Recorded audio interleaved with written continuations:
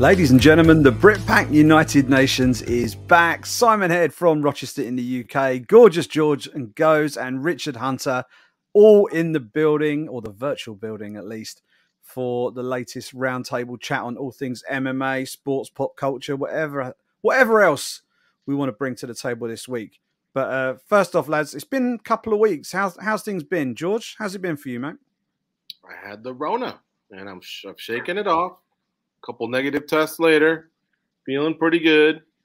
But that was kind of like my big deal. Avoided it for over two years, and then it finally got me. Goes, you safe? You staying away from him, or have you been isolated out of his way? I gave him the room. So, yeah, we're just now getting over it. Richard, how's it been? I somehow have stayed away from contracting this dreaded disease.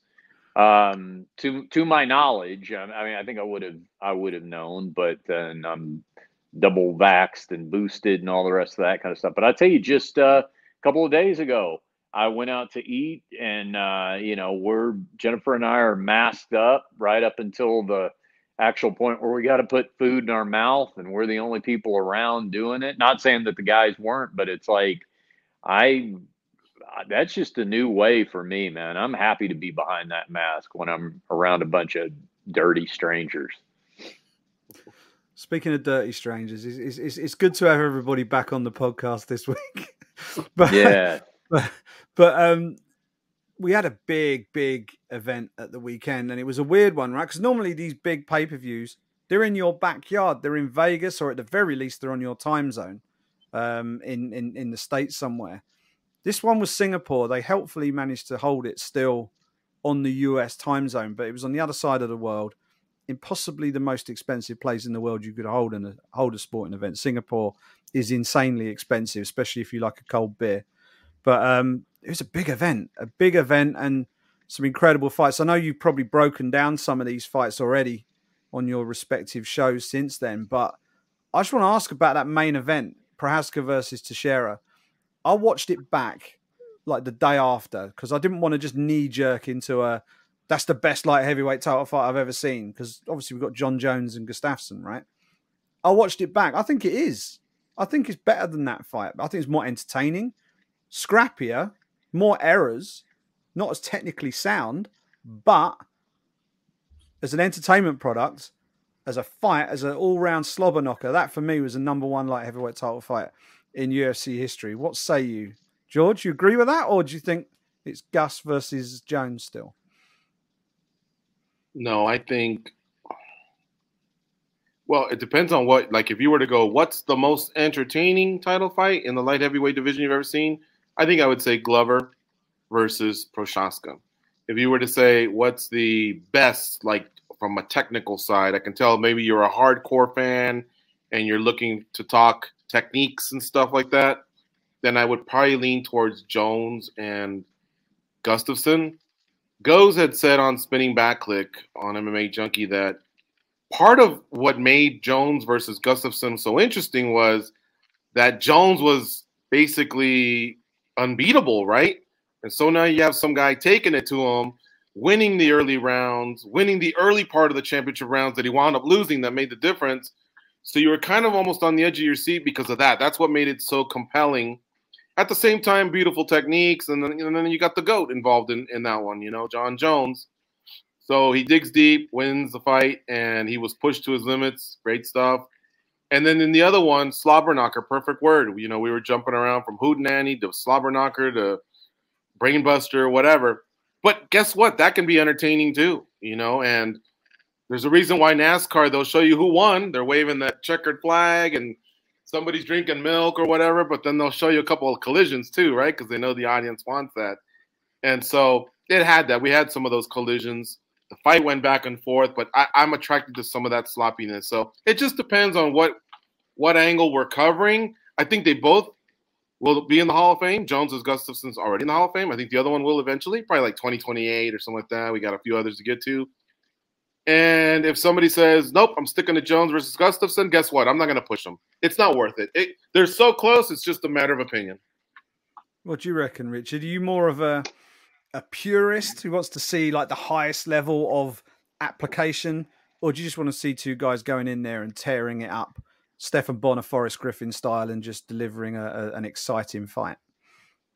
You know, I think I could be either. I think what I would end up making as my main criteria to answer this question would be the number of moments or the amount of collective time that I felt like I was really on the edge of my seat. And I would have to give the nod where that's concerned to this past weekend, and here's why. The number of reversals, the number of reversals of position. How many times in this fight did we see somebody just get wailed on and all of a sudden they take the other guy's back? Like, we saw that back and forth. And even the finish was like somebody left their neck exposed for a second. Like, in a way, it was kind of, I mean, my first inclination to that finish was almost, was that anticlimactic? And then I was like, no, actually it wasn't, because it was just that finish could have happened at a lot of other points, right? And it just, for that second, the gas tank is empty, whatever. Like you said, not a real technically proficient moment, but it felt like a fight that could have been over virtually at any second. It felt like a fight that just when it looked like somebody was about to finish the fight, all of a sudden that person got reversed. That happened more times than I can count. I just remember thinking that over and over and over again in that fight. So for those reasons, that I got to put that at the top of my list. What about you guys? It's at the top of my list. I felt like you. I felt the night of. I felt like it was, but I thought maybe I'm overreacting. I've actually gotten a lot of pushback, man, from Spinning Back Click. You got to remember Henderson and Shogun was a pretty good one as well.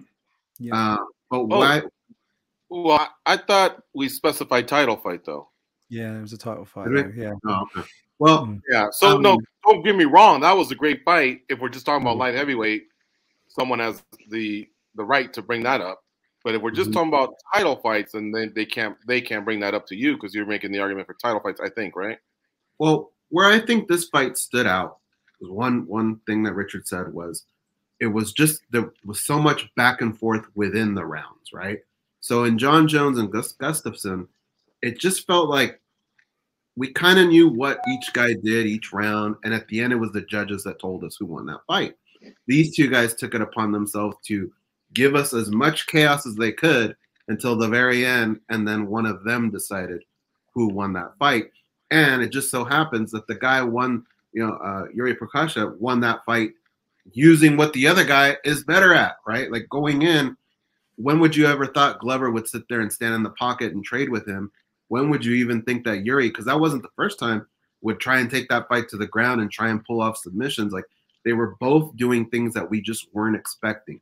Everything that happened in Jones Gustafsson, we kind of expected both guys to do that. I don't even think it really hit the ground. This was all over the place, man. And there was blood, there was everything, and it ended with definition. With a submission. I think it holds up, dude. I think it was the best fight. Yeah, I mean, the funny thing about that fight was obviously I watched it as it happened, and it's a thrilling fight to watch live. But watching it back was kind of surreal because I'm watching the final round. I'm watching the final round unfold. And I'm watching the clock.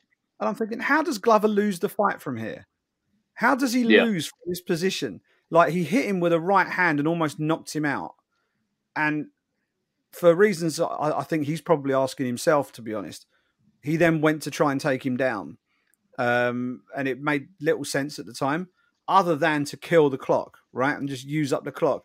And he had top position. He mounted him, and I'm like, Glover Teixeira is a big lump. He's a Brazilian Jiu-Jitsu black belt, knows his way around the mat, and he's against an absolutely knackered Yuri Prohaska, who has never fought past 2 rounds in his life. He's got him deep in the he's in the deepest water possible at the end of the 5th round of a title fight, and he's been absolutely hammering him with heavy shots. and he's got him mounted. I'm looking at the clock and I'm thinking, how does he lose from here? How does Yuri win it from here, and how the hell does Glover lose it from here?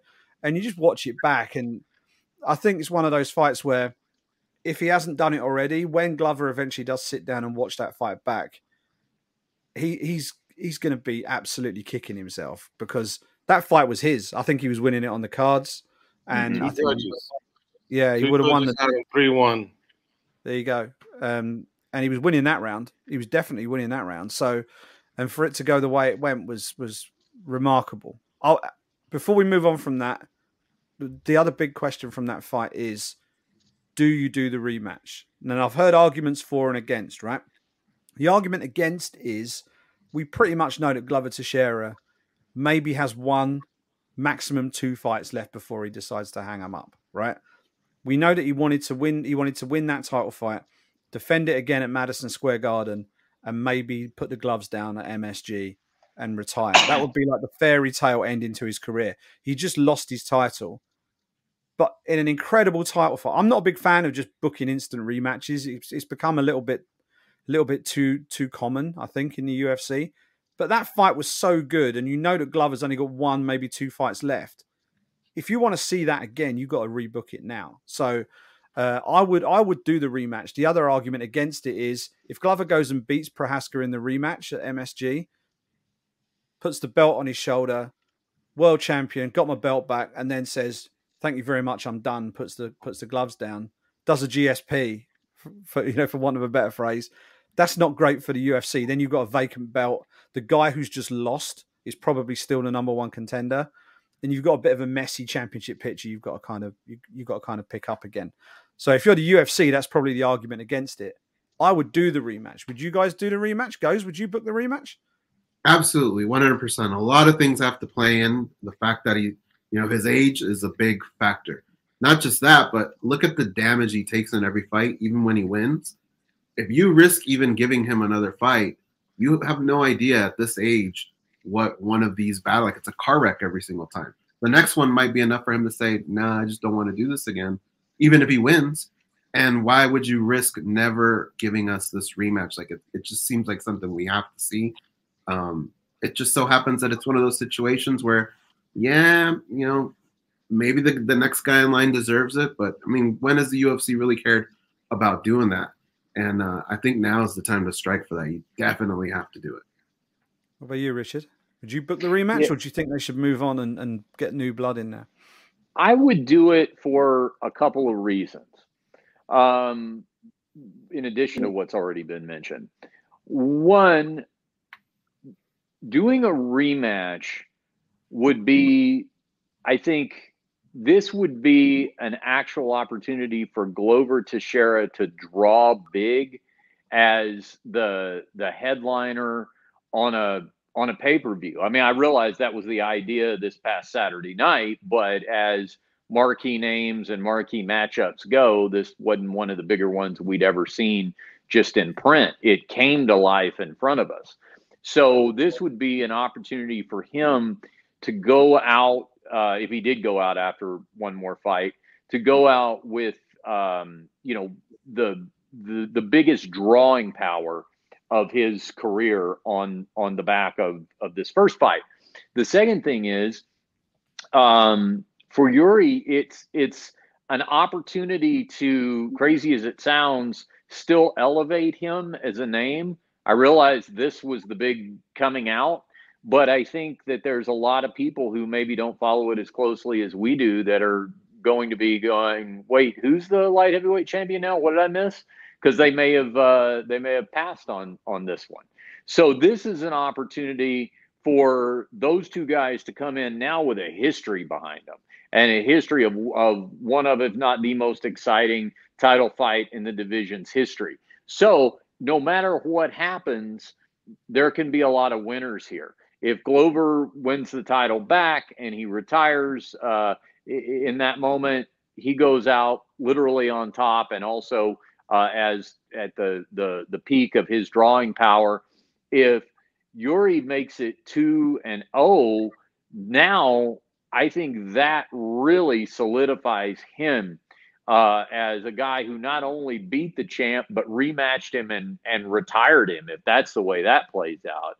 And then he's elevated to a much greater level. So either way, I think the UFC has more to gain either by making Yuri's presence even greater with a second win, or getting one of those very rare storybook finishes like you're talking about with Glover, and drawing a lot of money in the process. Like you said, not leaving a rematch like this on the table. And there's plenty of time. We can go another 3 months, 4 months, 5 months, whatever it is, without any more movement in the light heavyweight division. It'll still be there once we're done with that rematch.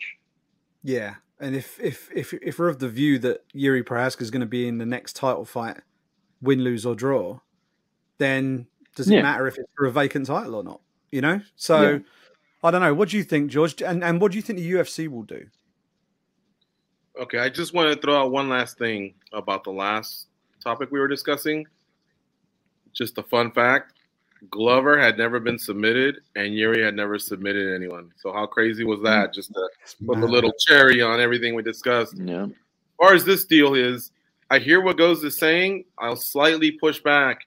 Just because they go with Blachowicz versus Yuri doesn't mean Glover has to take another fight, which would risk him possibly getting hurt or any more delay or even taking the loss. You could just have Glover sit. Glover, man, he's been in his wins. He's gotten knocked around. This fight's going to be difficult for him to recover from. And with Yuri having not fought in a year, because the last time he fought was a year ago before this one, I imagine he might want to get going sooner. He's 29, so he could probably turn it around and fight maybe in Abu Dhabi or something versus Jan. I would let them do that and pretty much just tell Glover, you got the winner. If Jan wins, Jan wants to fight you because you took the title from him. If Yuri wins, then we preserve this fight that we just discussed right now. But more than anything, it has to do with, I just don't want Glover to fight till either December 29th or 31st or whatever, or just turn the page. Let's fight in January. And I think going back to what you said, what do you think the UFC wants to do? The UFC wants these guys to fight as soon as possible. So I'm think they'll want to get Yuri in there quicker. Now, if Glover says, hey, I can go, I can turn it around, let's just run the rematch, I'm all in, guys. I'm all in. That was a great fight. I wouldn't mind watching it again. But like I said, you have to involve the rest of the division. Otherwise, it can become stagnant. Is that me, guys, messing things up with audio or something? I think it was Richard. I didn't muted him. Oh, okay. Look at flyweight. Flyweight went away. Then it came back. And just when you think it could get going, we get 4 straight Figueiredo-Moreno fights. Luckily, Figueiredo can't go, and so now we're going to get Kai Kara France versus Brandon Moreno to break things off. But why would you do that when you have Askarov, when you have Kai Kara France, when you have Pantoja, who's beaten Moreno? Like, they still keep shoving that other matchup down our throats. I don't want that to become Yuri Prochazka versus Glover Teixeira. If it's a classic and Teixeira wins, you don't think they're going to throw the rubber match on us? And at that point, Rakic will be back, Ankalaev, Jamal Hill. I mean, there's other bodies. Blachowicz, Dominic Reyes, if he wins, there's other people you have to keep excited, in this division as well. Yeah. There's a lot going on at 205 pounds. I remember it wasn't all that long ago. People were saying that 205 was a little bit stale, and we've now got this crop of fighters coming up now, and it's an exciting division now. The co-main event on Saturday, Valentina Shevchenko defeated Taylor Santos by split decision. There's been a lot of talk about the scoring. I don't want to go into the whole scoring conversation. I think that's been done ad infinitum almost. Everyone's complaining about scoring. It's not about scoring. It's about how you interpret the scoring criteria, and different judges see things differently. That's just how it is. That was a close fight. The question I want to ask you guys is, who should Valentina Shevchenko be fighting next? I'm going to give you 3 options, right? If you've got one that isn't one of those 3 options, then fine, chuck that in the mix. Does she rematch Taylor Santos? Does she face Zhang Weili? in a super fight? Or does she face Misha Tate if she gets past Lauren Murphy in her upcoming flyweight fight? What is the matchup next for Valentina Shevchenko? We have to choose one of those three? Unless you've got a better one. But there, for me, looking at it, I think they're the three main options on the table because they're not going to book Caitlin Chikagian again, even though she's number one contender. So, who should it be, and who do you think it will be? Goes, I'll let you kick off. Well, if Zhang Weili can defeat Carla Esparza, then I think might be the one chance you try and chase for gold to really cement that legacy amongst all the other women.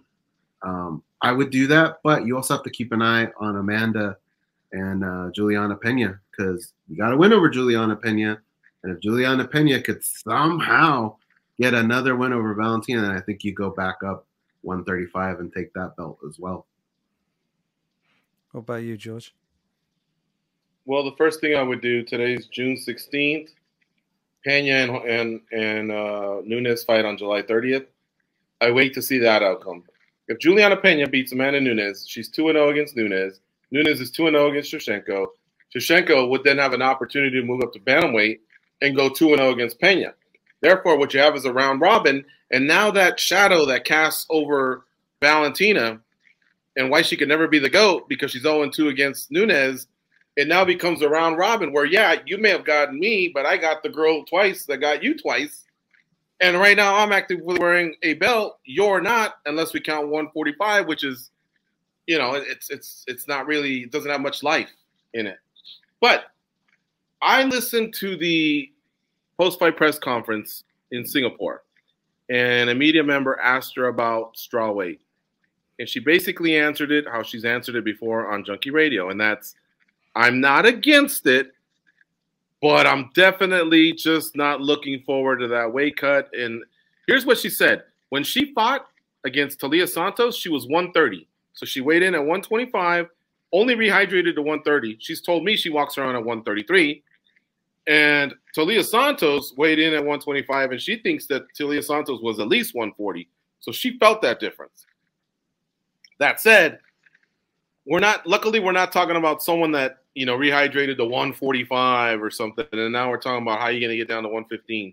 You look at Valentina, she's pretty damn shredded. But guys, Edson Barbosa, I've never seen anyone more shredded than him at 55, and somehow he'd make 45. Jose Aldo's pretty shredded at 45, and he made 35. So I'm of the opinion that Valentina could probably do it one time, chase history, get strawweight done, and that way if she won that fight and had that title, flyweight title, and then if the thing works out with Pena, that's really, really gangster, guys, to have 3 titles, on your resume. And, like I say, I think she can pull it off. So first things first, enjoy your time. She's in Kyrgyzstan right now. Watch what happens between Pena and Nunes. If Nunes wins, then you're back in the boat where you have to campaign against someone that you 0-2 against.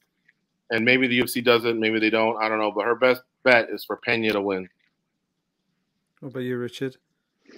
Yeah, so all right, so let's see, sort of process of elimination here. I do think in a weird way, I want to see Zhang Weili and Carla Esparza. I'm thinking the belt goes on to Weili at that point. Yeah, I saw somebody say the other day, I don't remember who it was, but they were like, could Zhang Weili going into a fight with Carla Esparza be the biggest odds-on favorite as a challenger in title history?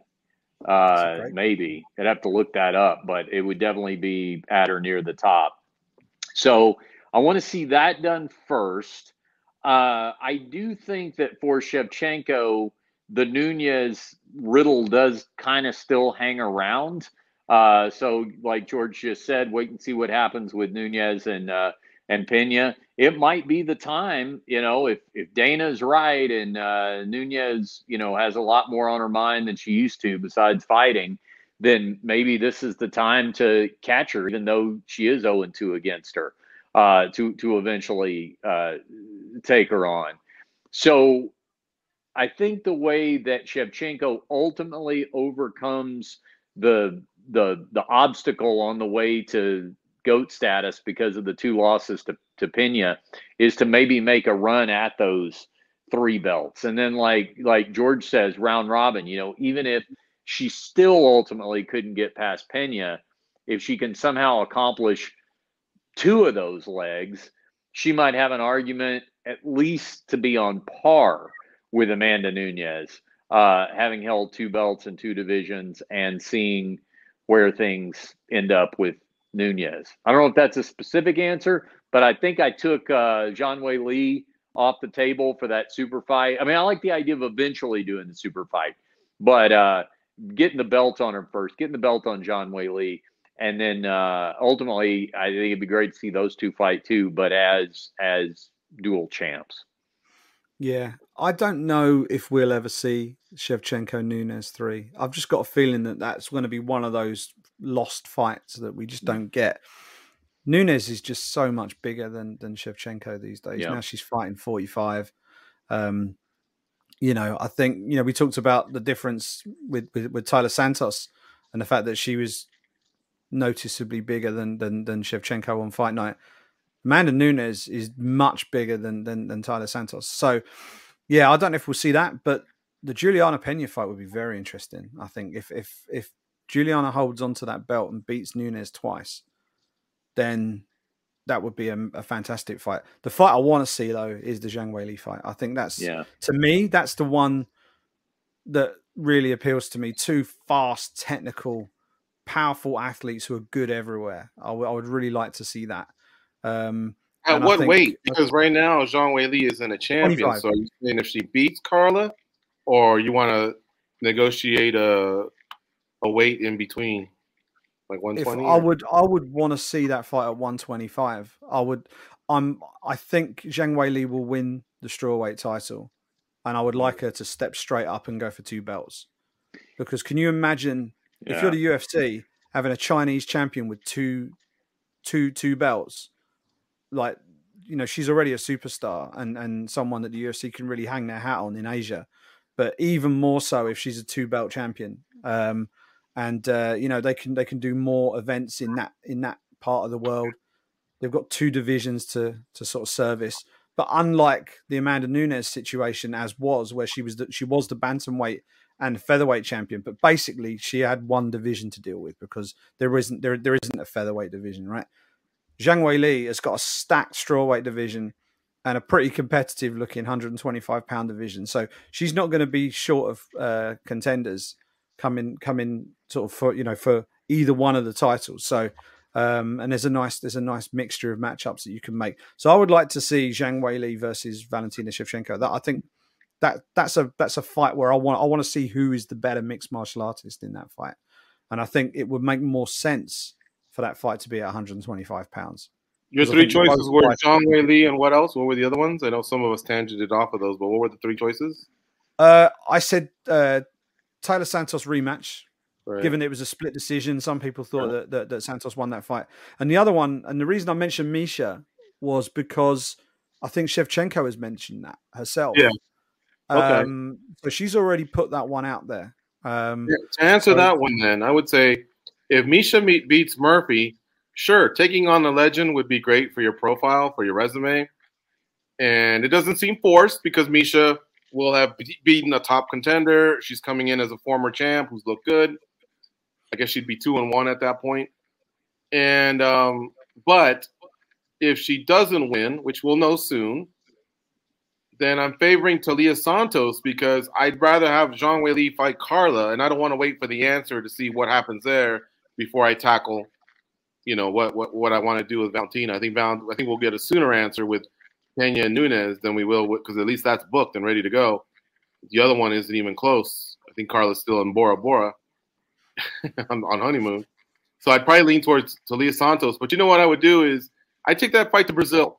I think Valentina's a world traveler. She'd be open to it. She loves gaining new fans.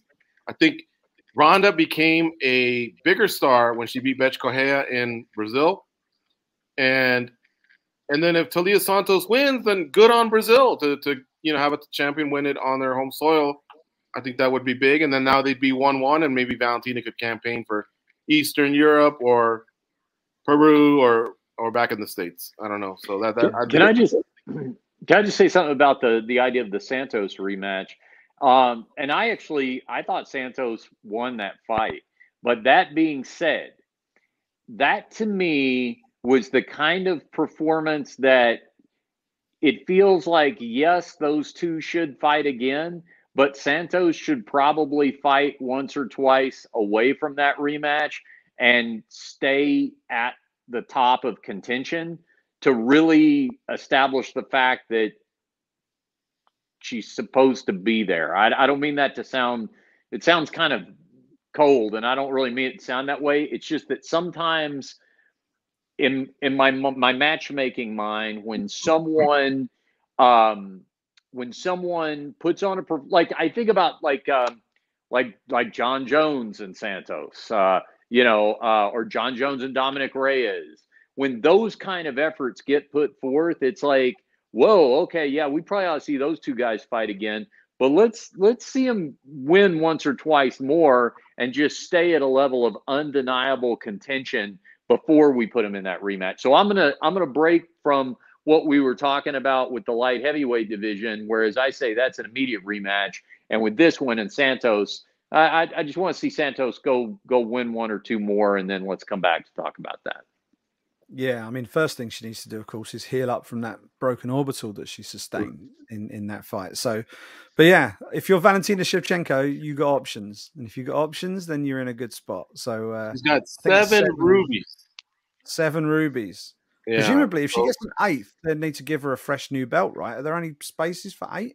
There's 8. There's room for 8. So then the next one would be a new belt, I guess. Yeah. Plus, she would go past Amanda Nunes, who has a combined 7, 5 at bantam, 2 at feather. She would pass Hughes, who had 2 different title runs, but in it he had a total of 7 titles. Although he got shorted, man, by the Royce Gracie having to fight him at 175. That definitely should have been a title. And then Joe Riggs, I believe, missed weight when he subbed for Carl Parisian. And that one should have been a title defense, but whatever. At least one of the two. And then the other person with 7 is Jose Aldo. So, she would eclipse Jose Aldo. And think about the high regard we have for Jose Aldo. So she would be in really elite company. Now she would be 1 less than GSP. They should just put a stripe on her belt, the way they do in jiu-jitsu. Just put a stripe on it. Yeah. Yeah, that would work. That would work. Right. UFC 275 was a good show, right? A lot of people are saying it is one of, if not the best show the UFC have done this year. I would argue that the London show, obviously I'm biased. I was there. For me, the London show was the best show this year. 275 was better than Singapore? Yeah, I think it was better than Singapore because I think about the 2 title fights in London, Simon. There were no 2 title fights in London, but what there were 18,000 screaming nutcases. Yeah, those nutcases will go crazy if there's fights. If you just drag 2 guys from the stands, they'll go nuts. I mean, I'm giving you guys props because you guys are a passionate audience. But man, the title fights were like those are. We're still talking about them. The other ones weren't at high level. I know. No, it is a debate, right? I think that the way the London show went, and it was very, very similar to that famous Dublin show, the Conor McGregor Diego Brandao show, where almost every Irish fighter won, or every Irish trained fighter won, and it built up to that crescendo in the main event. It was a bit like that in London, and I thought the whole package of the event, if I can describe it as such, the fights delivered. We had fighters who were sort of coming of age, if you like, in the octagon. People who we knew were capable of great things but hadn't delivered it yet. They delivered. Breakthrough moments all over the place. Spectacular knockouts. Great finishes. Paul Craig coming back from the dead in the first round to do what he always seems to do, slapping the triangle on Krylov. We had Mohamed Makayev on his debut. Brilliant first fight of the night. The whole package. And then served up in that atmosphere. For me, that was the best event of the year. But this, if that was 1A, what we had at the weekend was 1B. They're right there, right? very different. You're comparing apples with oranges a little bit because this was a pay-per-view this past weekend, and what we had in London was a fight night. But yeah, at the moment we're being royally treated to some incredible events, and the next big pay-per-view is going to be at the end of this month, beginning of next month. I think July 2nd, UFC 276, and I'm going to be in town for that one. And I want to talk to you not about that fight night. I want to talk to you about Vegas. Right, we're going to kind of go off topic a little bit. I'm coming to Vegas most of my week. I'm going to be off duty. I'm going to be doing bits and pieces, but I'm going to be off duty. So I need to pick your brains as Las Vegas veterans of things I need to do, places I need to go, places I need to eat and drink. What can you recommend me over the course of International Fight Week when I come over? Myself and Abby Saban, Who's that? USA Today MMA junkie videographer extraordinaire. We're both making a trip over together, and we're going to be there Sunday to Sunday. So we've got a fair amount of spare time on our hands. So could do with some recommendations, Les. What can you give me? What do you want to start with? Oh, okay. Well, let's start with stuff to do during the day because it's normally so flipping hot that it's not easy to do stuff during the day in Vegas in July, right? Because it's or late June because it's so stinking hot. What should we be doing? Where should we be going? Do you like shows, like Vegas shows? What's your budget? Depends what it is, really. I'm not a big Celine Dion fan. If that's what you're asking me. No. I'm talking more like Cirque du Soleil, that type of stuff. Okay. Yeah. What's recommended? What should we check out? Do not walk out of Vegas if you're going to see a Cirque du Soleil show without seeing either Beatles Love or Michael Jackson 1. If you're a fan of either one, I think you'll really, really dig it. But I think even like I wasn't the biggest Beatles fan.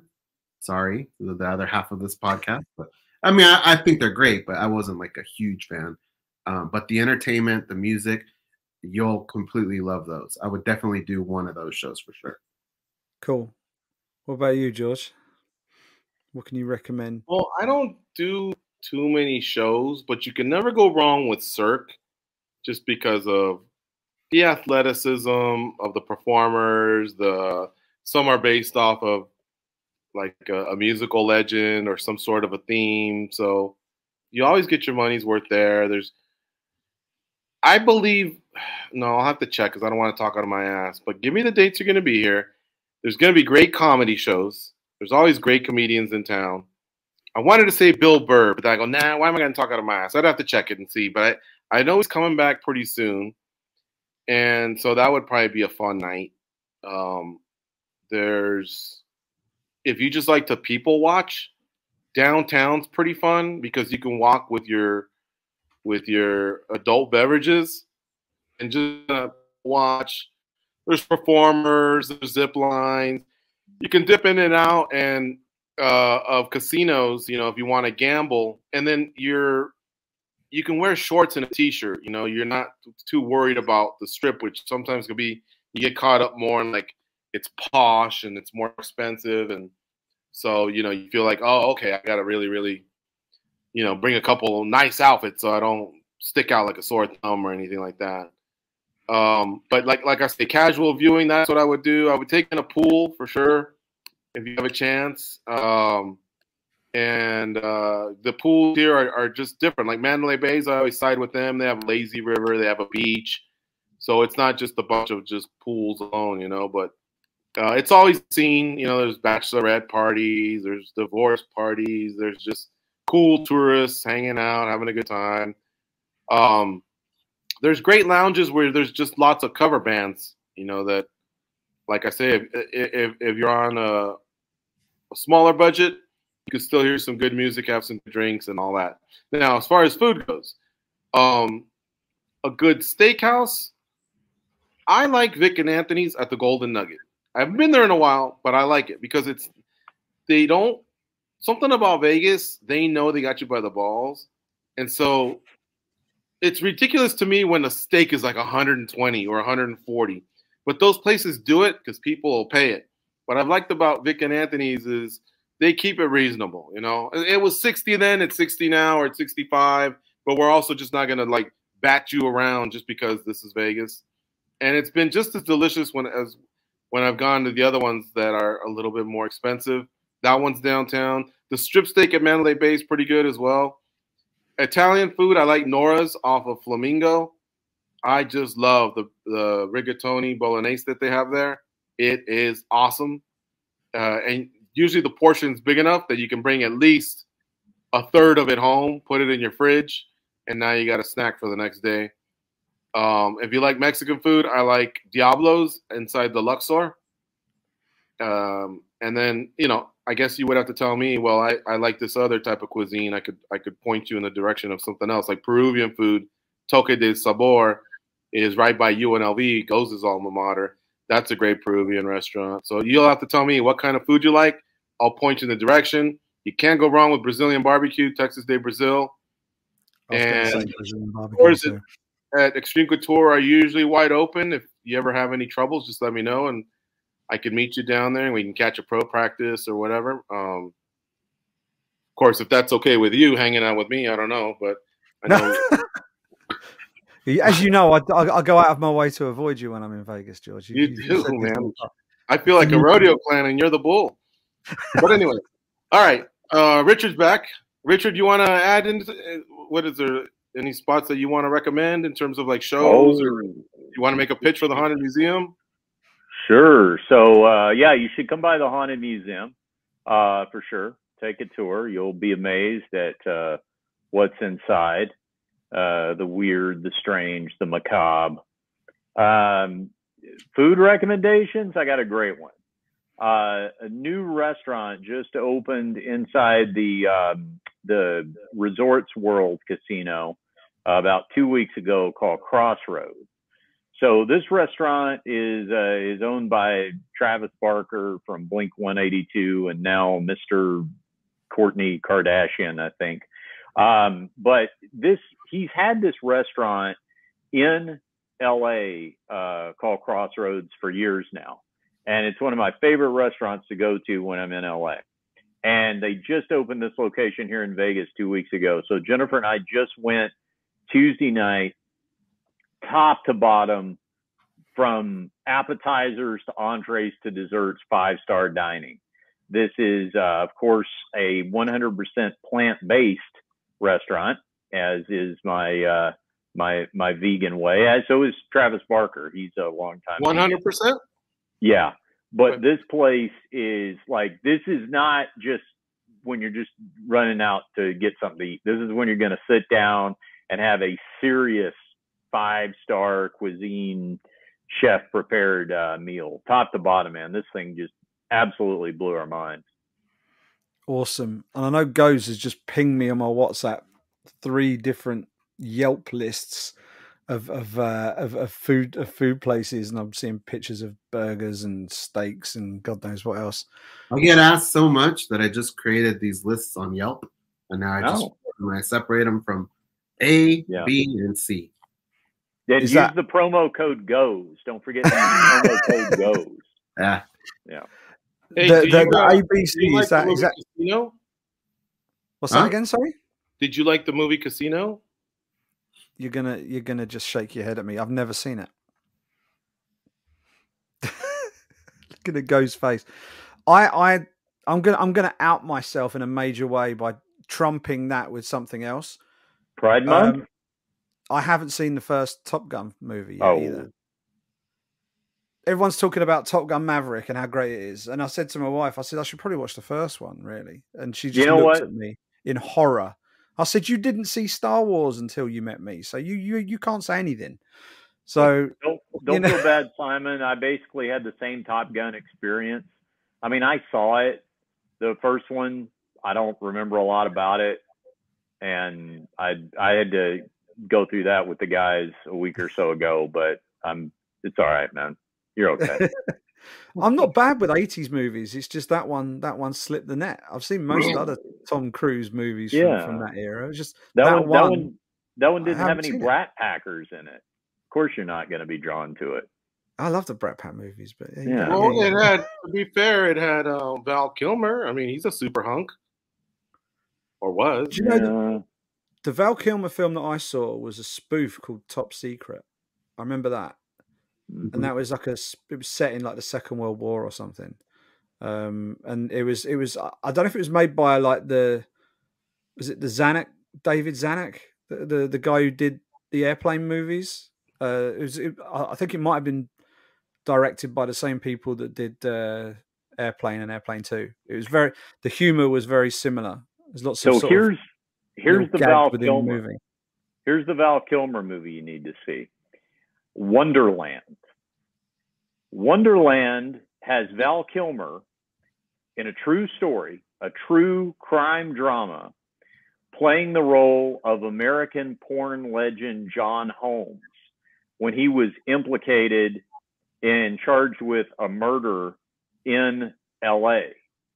And I know the person who was the key witness in this trial, who then had to go into the federal witness protection program after his testimony against LA's top drug kingpin. And do you still know them now? I do. That's an admission. Yeah. So wow, that's so you knew them before and after they've gone into witness protection? No, I only knew them afterward. Oh, okay. Yeah, So I wasn't involved. now they're currently being. No, I wouldn't suggest you were. I wouldn't Yeah. suggest you were. That's incredible. Right now, they're still currently under witness protection program. No, but that's a whole nother story. That's like, a whole nother. You couldn't go over to his house for dinner because he's under witness protection program, right? Well, I can now because that's. Do you want to hear it? I can explain it now, or should we save it? I want to hear it. Yeah, right. go on. Let's hear it. Okay, so the person that I'm speaking of is a man who was first known to the world as Scott Thorson. Scott Thorson. Do you know who Liberace was, Simon? Yeah. Okay. So Scott Thorson was one of Liberace's boyfriends and the most high profile because he's the one who ended up writing a tell-all biography about his life with Liberace that was later made into an HBO movie that starred Michael Douglas as Liberace and Matt Damon playing the part of my friend Scott Thorson. So Really? Yeah. I've never seen that Yeah, one. Michael Douglas is Liberace? I remember that.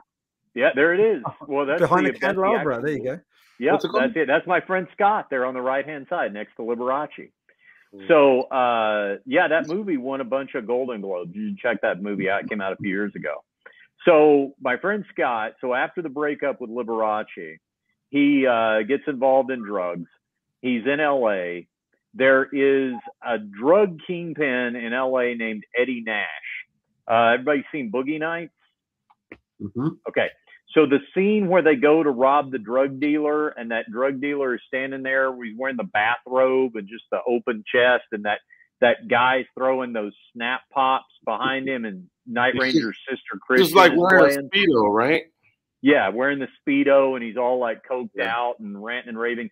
That's Eddie Nash. That's who that person is supposed to be. Hang on a second. Simon's staying quiet. You haven't seen Boogie Nights either, have you? I've seen Boogie Nights. Don't you worry about that. I've seen that one. Oh, yeah. Well, you're So- You're hit and miss. Sometimes there's like, oh yeah, I've heard of Liberace. Yeah, he's kind of like Elton John. I'm all over the map, mate. I'm all over the map. Yeah. He's All seen right, Boogie Mornings too, right? For the last 2 mornings.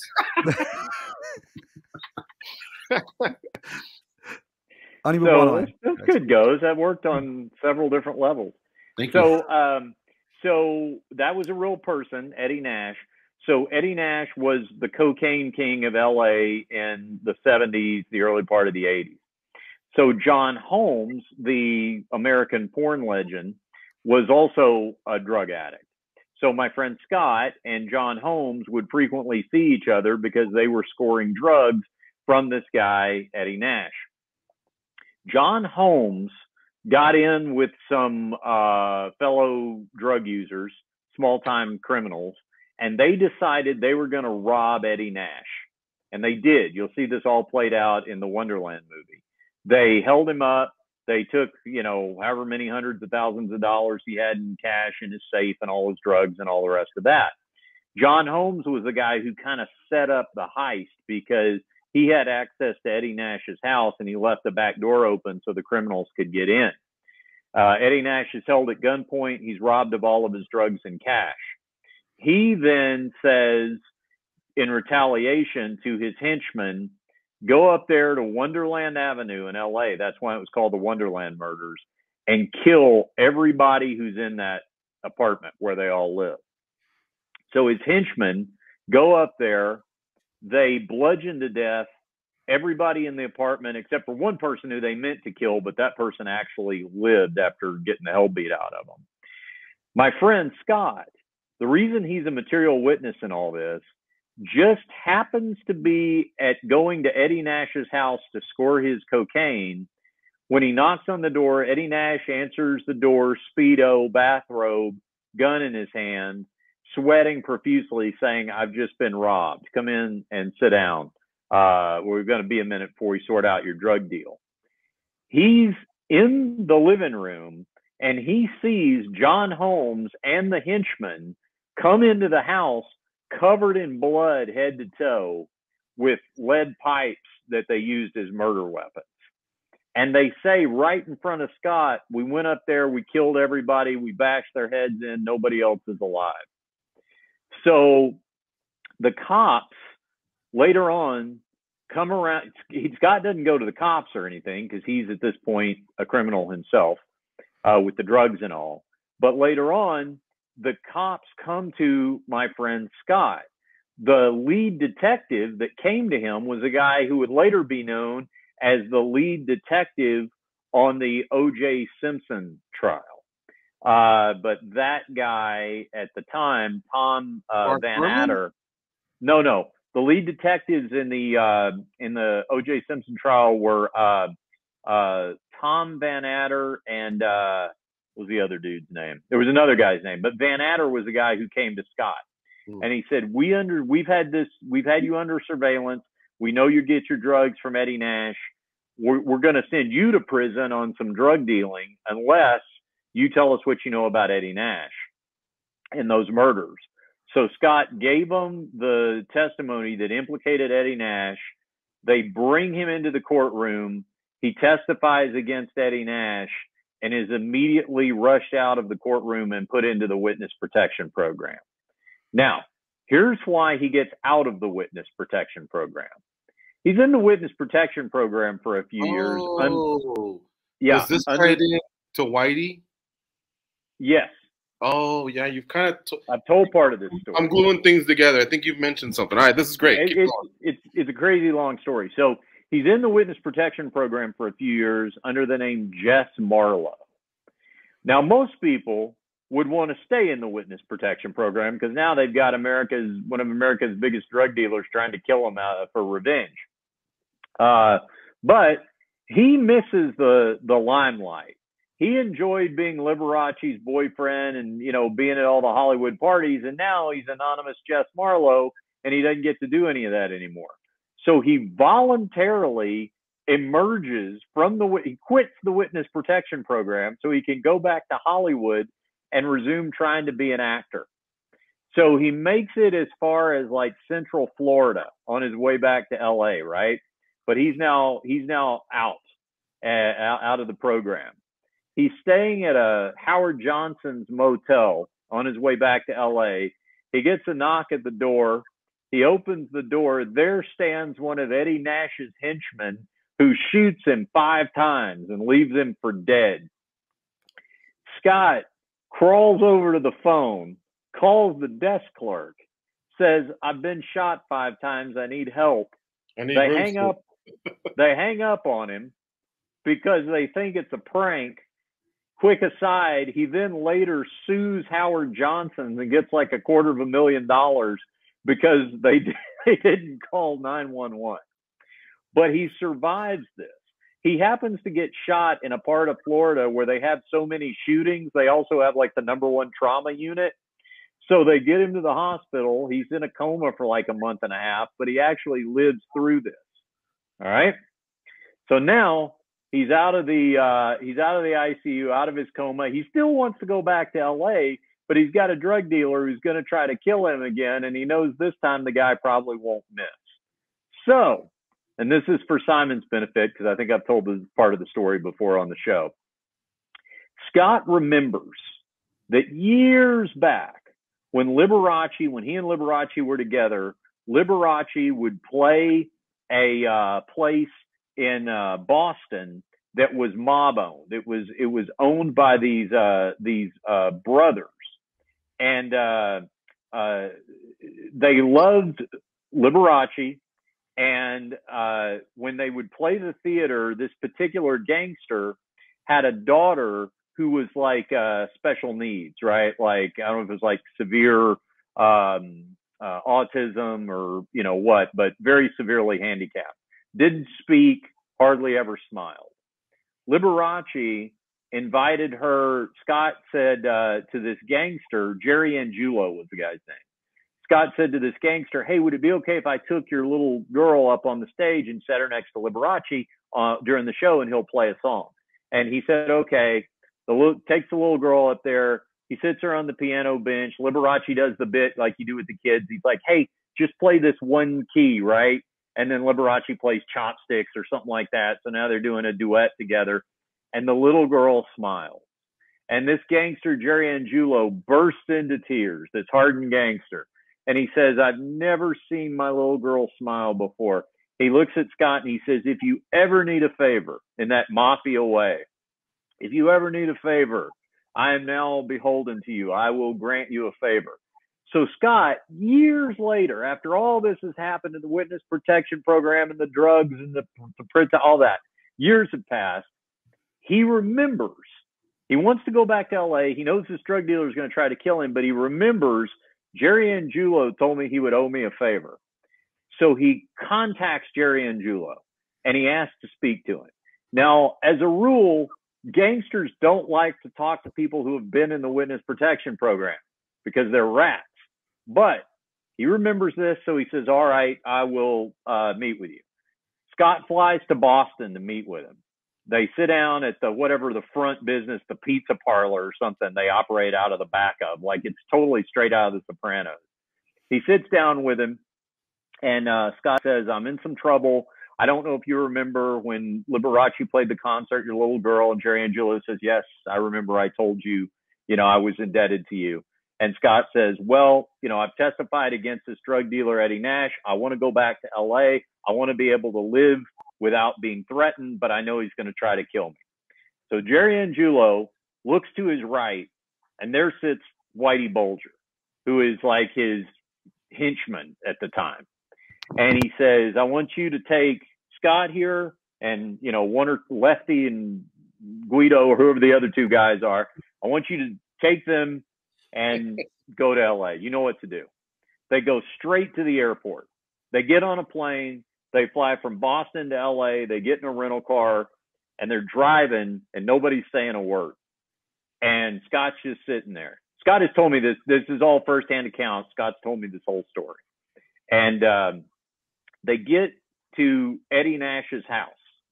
And Whitey says, you wait here. And he goes in with one of his other henchmen. And somebody stays in the car with Scott. They're in there for 10 minutes or something. Yeah. I just wanted to ask Simon. Simon, are you familiar with Whitey Bulger? Yes. Okay, yeah, because he's tied in with Dana, and then there's been a few movies, so just making sure. Yeah. Yeah. So now they go in the house. They're in there for about 10 minutes. They come out. They get in the car. No one's saying anything. They're driving straight back to LAX. They're just going to get on a plane. They're going to fly right back to Boston. And Scott, being Scott, could not stop himself from asking, hey, what happened in there? And Whitey Bulger turns around, looks at Scott, and he says, I told him if anything ever happens to you, we're going to murder him and all of his children. And Scott was able to go back to LA and live out in the open as Scott Thorson without ever being threatened by Eddie Nash because of that. And then all those years later, he told that story in I actually wrote that as the treatment for his book. But he is a really bizarre character, this guy. He is like, I always explain to people, he's like the Forrest Gump of like seedy underworld. Like, he has been involved in more shady shit, and he doesn't hurt anybody. Scott doesn't hurt anybody, but he'll always be in the wrong place at the wrong time when someone else does. That's the weird thing about Scott. Other stories to tell about him, but I took too long to tell that one. So there you go. See, more than you bargained for. That's incredible. That is incredible. It's a great telling of the story as well. Thank you. Well, you know what? One of these days, I will get him on our Triple G show. We got to wait for him to get out of prison again, because he's gotten into a little more trouble. But I believe this time around he should be out maybe within a year or so. So I'll get him on to tell this story. Here's another thing. If you don't know Whitey Bulger's story too well, he was arrested about 10 years ago when they found him in Santa Monica. And apparently, in Santa Monica is a suburb of LA. So Boston's the complete East Coast, West Coast. That's where he was hiding. And I think I've been in LA a total of 20 years. So I imagine some of him being in Santa Monica paralleled Richard's friend maybe being back in the LA scene or whatever. But them driving out from Boston was obviously prior to Whitey Bulger then turning on that mob and having to hide out in LA. So yeah, this is if you kind of connect the dots, knowing some stories here, that's that deal. Dana White was a boxing instructor probably around 98-ish or so, it sounds like to me, 99. And then he comes out around that time because he gets threatened by Whitey Bulger's henchmen, Guido and Lefty.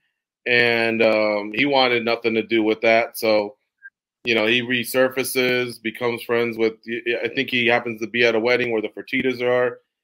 And now he's available to kind of get something going. And because he knows the Fertitta guys are boxing fans, and Dana White used to do a little bit of boxing and teach a little bit of boxing. So that kind of, I guess you could say, ties into maybe the history of the UFC and that coming together. Because if Dana White doesn't get threatened, I don't know, maybe he has a franchise of 50 boxer sizes in the Boston area. Who knows? But it's funny how all these things happen for a reason.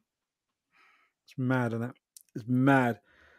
I don't know how we follow a story like that. I think the best thing to do is to not follow a story like that. That is the perfect way to book it. This has been quite a roller coaster of a podcast. We've gone from title fights to Las Vegas eateries to the most incredible true crime story you're ever going to hear on a podcast. So thank you to Mr. Richard Hunter for that incredible story. Thank you to Gorgeous George and to Goes.